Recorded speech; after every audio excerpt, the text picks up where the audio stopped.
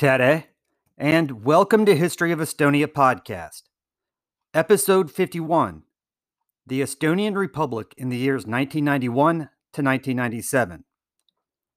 We are now finishing up with the book History of Estonia, published in 1997, which is where the book ends the timeline, in 1997, which is interesting enough to me because this is the year I moved to Estonia. This book was written by Tonu Tanberg, Ain Mestolu, Tonis Lucas, Matti Lauer, and Ago Pajur. In the last episode, we covered the Singing Revolution, the Baltic Chain. Estonians openly discussed the crimes of the Molotov-Ribbentrop Pact in public and without retribution. On November 16, 1988, the Supreme Soviet of the Estonian SSR declared independence. And on September 6, 1991, a couple of weeks after a failed coup d'etat in Moscow, the State Soviet of the USSR recognized the total independence of the Baltic states. And on September 17th, Estonia was accepted into the United Nations as a sovereign state once again. So wow, that's it. Estonia is now an independent state. Uskumatu. Let's dive into what Estonians did with their newly found independence. Building a constitutional state. After restoration of sovereignty, the process of building a constitutional governmental power began. The draft of the new constitution was compiled by the Constitutional Assembly by the end of 1991, and a nationwide discussion of the draft took place. By a referendum on the 28th of June, 1992, the Constitution was accepted and it came into force on the 3rd of July, 1992. Simultaneously, preparations took place for elections to the Riigikogu and for a new state president on the basis of the election law adopted in April 1992. Political groups also started to organize for the elections to be held on the 20th September 1992. By the summer of 1992, coalitions had been formed, and their preferences for presidential candidates had become clear. And these were Arnold Rüütel, Lennart Meri, Rein Taagepera, and Lagle Parek. In the first round of the presidential elections, none of the candidates received more than half of the votes. Therefore, the Riigikogu had to choose as president one of the candidates who had received the majority of the votes, either Rüütel with 195,743 votes or Meri with 138,317 votes. On the 5th of October 1992, the Riigikogu elected Lennart Meri as the president of the newly independent Estonian Republic. In the elections to the Riigikogu, 8 coalitions, 5 parties, 39 associations, and 25 individual candidates participated. About 67% of the citizens entitled to vote took part in the elections. Representatives of 9 coalitions or parties were elected. Pro Patria, which had the biggest representation in Riigikogu, formed the government in coalition with the Estonian National Independence Party and the Moderates coalition. The leader of Pro Patria, Mart Laar, became the head of government. After the elections to the Riigikogu, the Congress of Estonia and the Estonian government in exile were dissolved. At the end of 1992, the Riigikogu appointed Rait Maruste as chairman of the Supreme Court, and the beginning of the following year, Erik Juhan Truuväli was named legal chancellor. On the 27th May 1993, the Supreme Court held its first session in Tartu. Thus, the basic foundation of statehood had been laid by the spring of 1993. Legislative power, which was the Riigikogu, executive power, which was the government, and the judicial authority, the Supreme Court. Transition to a market economy. The restoration of independence created the political and economic preconditions for the transition to a market economy. The monetary reform carried out in the summer of 1992 became the foundation of economic reform. The Estonian krone was tied to the German Deutschmark at the ratio of 1 Deutschmark for 8 krones. Monetary reform gave Estonia a chance to leave the ruble zone and focus its economic policy on Estonian needs. In a couple of months, a balance was achieved and the domestic economy and inflation slowed down. The Estonian economy became open to the West, and economic integration of Estonia into Europe is a process which cannot be reversed. On the 1st of January 1995, a free trade agreement between Estonia and the European Union became effective. In 1997, more than 60% of the Estonian economy was linked to member states of the EU. In addition, Estonia concluded agreements on free trade with several other European countries: Norway, Latvia, Lithuania, the Czech Republic, and others. In the process of transition to a market economy, important roles have been played by privatization, development of banking, property reform, and restructuring Soviet agriculture on the basis of the private farm system. All these processes, especially reorganization of agriculture, developed with difficulty and was met with setbacks. Development of the legislative environment promoting enterprise and keeping the state budget in balance facilitated better agreements of economic life. In the years 1992 to 1995, on average, 12,000 to 14,000 new businesses were opened. The growth of the role of small business, the private sector, and foreign investment were characteristic features of development. Withdrawal of foreign military units. For the consolidation of independence, it was vital that the occupying army should leave Estonia and its military bases, including the naval bases in Tallinn and Paldiski, needed to be closed. In September 1992, there were about 40,000 soldiers of the Russian army on Estonian territory. About 2% of the territory of the state were in the possession of foreign military forces, on which 570 military units of various sizes and functions were located.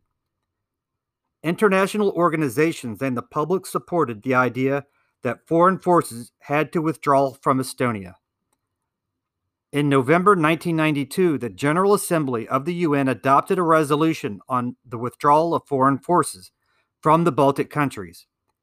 The issue of removing the military forces was one of the main questions of the negotiations between Estonia and Russia. Russia tried to link the withdrawal of its military forces to a demand of changing Estonian domestic legislation, including the law for citizenship, and later for compensation to be paid to Russia. A breakthrough in the negotiations was only achieved in July 1994 at the meeting of the presidents Boris Yeltsin and Leonard Meri in Moscow, which took place due to the support of the Western countries. At their meeting, the heads of state signed agreements on withdrawing the military forces from Estonia and giving social guarantees to those retired from military service. According to these agreements, the Russian military left Estonia on the 31st of August, 1994. The Estonian Republic provided army pensioners who stayed in Estonia with an option to apply for a residence permit. A separate agreement was concluded about abolishing the Paldiski Training Center and dismantling the nuclear reactors. These tasks were completed by the 31st of September, 1995, according to the agreement. The agreements were approved on an international level and strengthened the international position of Estonia. Within Estonia, they caused sharp political debates. From the point of view of the development of Estonian statehood, the withdrawal of the military served as an endpoint in the process of regaining independence. Development of statehood from 1993 to 1997. According to the Constitution adopted in 1992, Estonia is a democratic parliamentary republic, where the supreme power of state is vested in the people. The development of legislative and executive power has indeed progressed in the framework of the Constitution. According to the Law on Parties of 1994, a multi-party system has developed. The government, which includes the Prime Minister, 12 ministers, and 2 ministers without portfolio, acts according to the law of the government of the Republic adopted in 1995.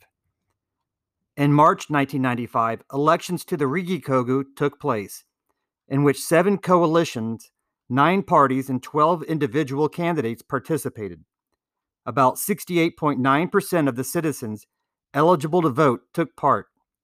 The majority of votes were received by the Coalition Party and the Rural People's Union, which altogether gained 41 seats.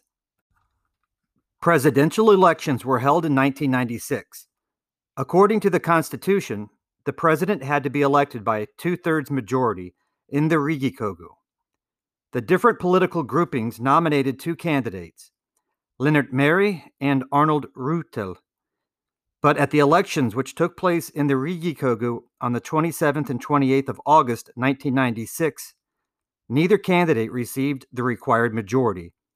Thus, the president had to be elected by Electoral College, which assembled on the 20th September 1996. Besides the members of the Riigikogu, the Electoral College included representatives of all local councils.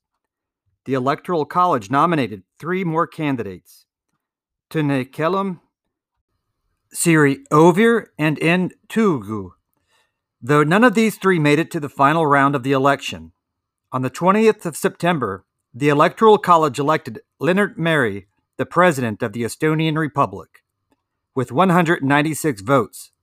Arnold Reutel received 126 votes. The legal system of Estonia has been built on the basis of the principle of legal continuity, following the example of the legislation of the member countries of the European Union. The main legislation regulating the function of the state and its economy has been adopted. The Estonian legal system is related to the continental legal system and is based on Roman law. The Estonian court system has 3 stages: county and city courts, circuit courts, and the Supreme Court. The court system relies on the law of the courts and the law of the status of a judge adopted in 1991. Judges are appointed for life. The legislation of the Estonian Republic does not allow discrimination against people on the basis of their nationality, race, sex, profession, financial or social status, religion, or cultural background. Everyone has the right to preserve his or her ethnic or religious identity.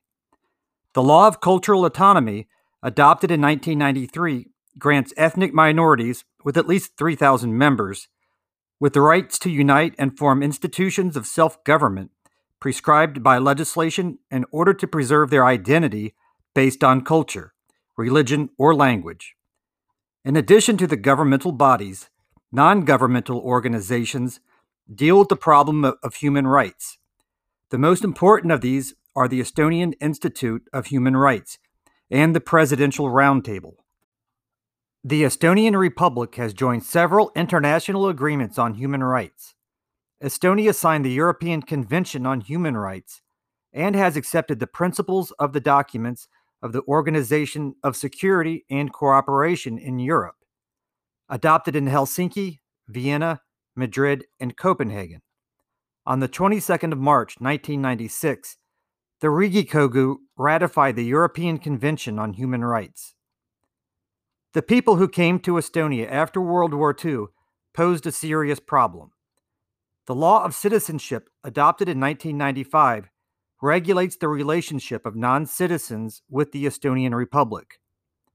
Various missions, the OSCE, the UN, the Council of Europe, and international institutes that have studied the state of human rights in Estonia have found no considerable violations.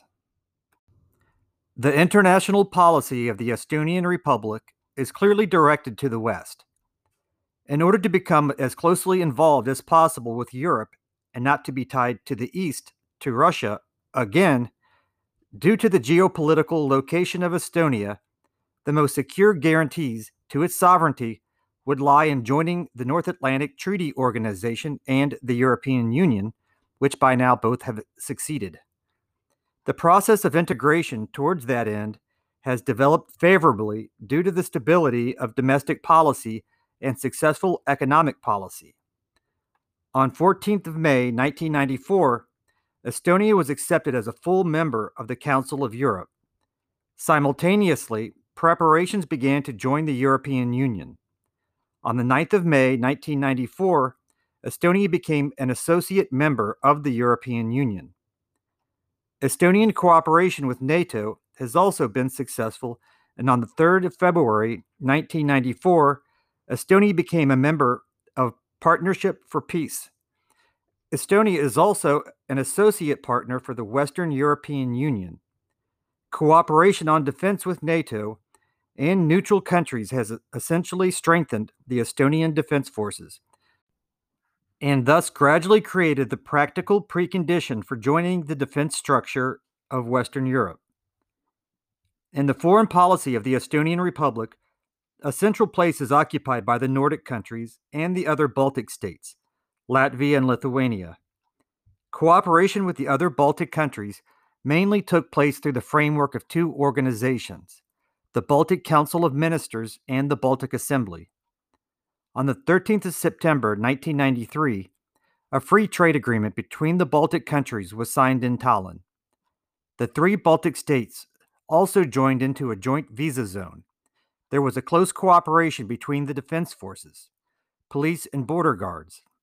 In September 1994, an agreement on forming a joint Baltic peacekeeping battalion called BALT-BAT was signed.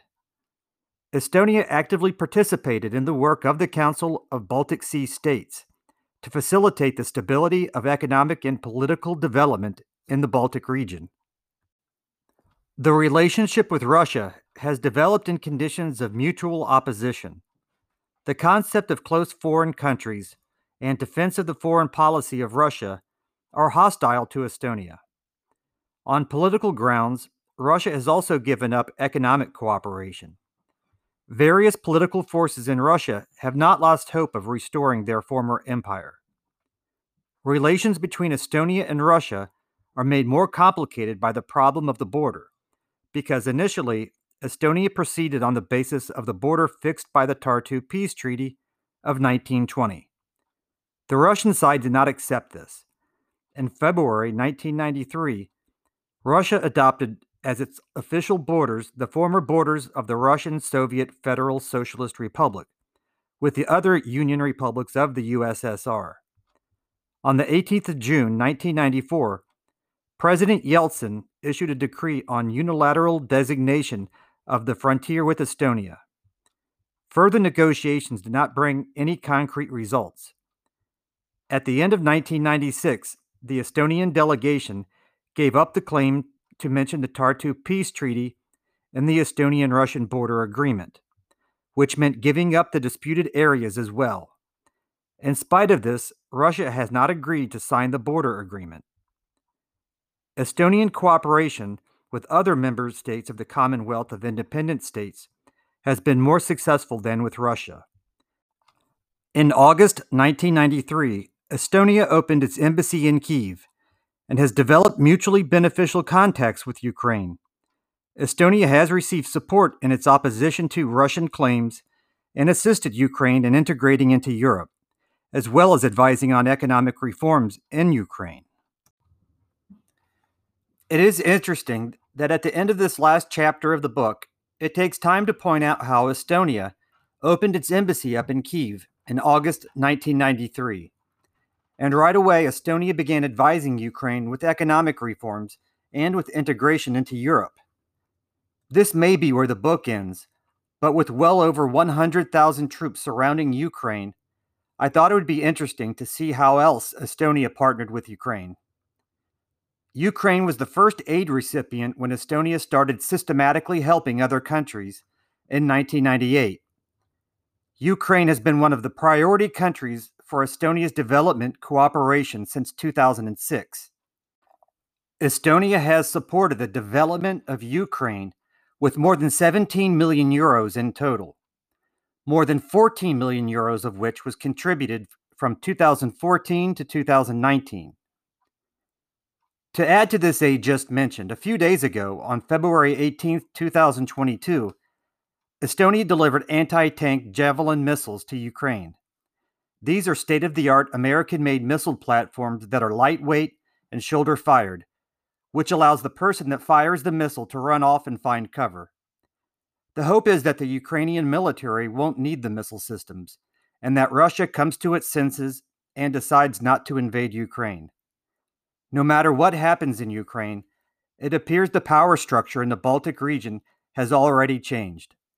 Russian troops are already in Belarus, and it looks like as if Belarus will certainly stay within Moscow's sphere of influence, which really means control.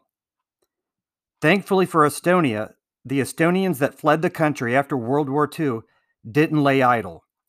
They spoke up for their country in the United States and, of course, other countries, which made the plight of Estonians known to politicians in the US and elsewhere in the world, so that when Estonia became free once again, it was welcomed back in the world community rather quickly. Well, that is where we will leave the podcast for now. We are now wrapping up the third season of the podcast. I've really enjoyed covering Estonian history with a much wider audience than I really expected. When we return, it will be a much different program, as we won't have the chronological timeline of the book History of Estonia to drive the narrative forward. I don't have plans to produce any episodes in the next several months unless something happens in the world that compels me to pick up the microphone early. So, if you haven't, please subscribe to the podcast so that you can catch the next episode.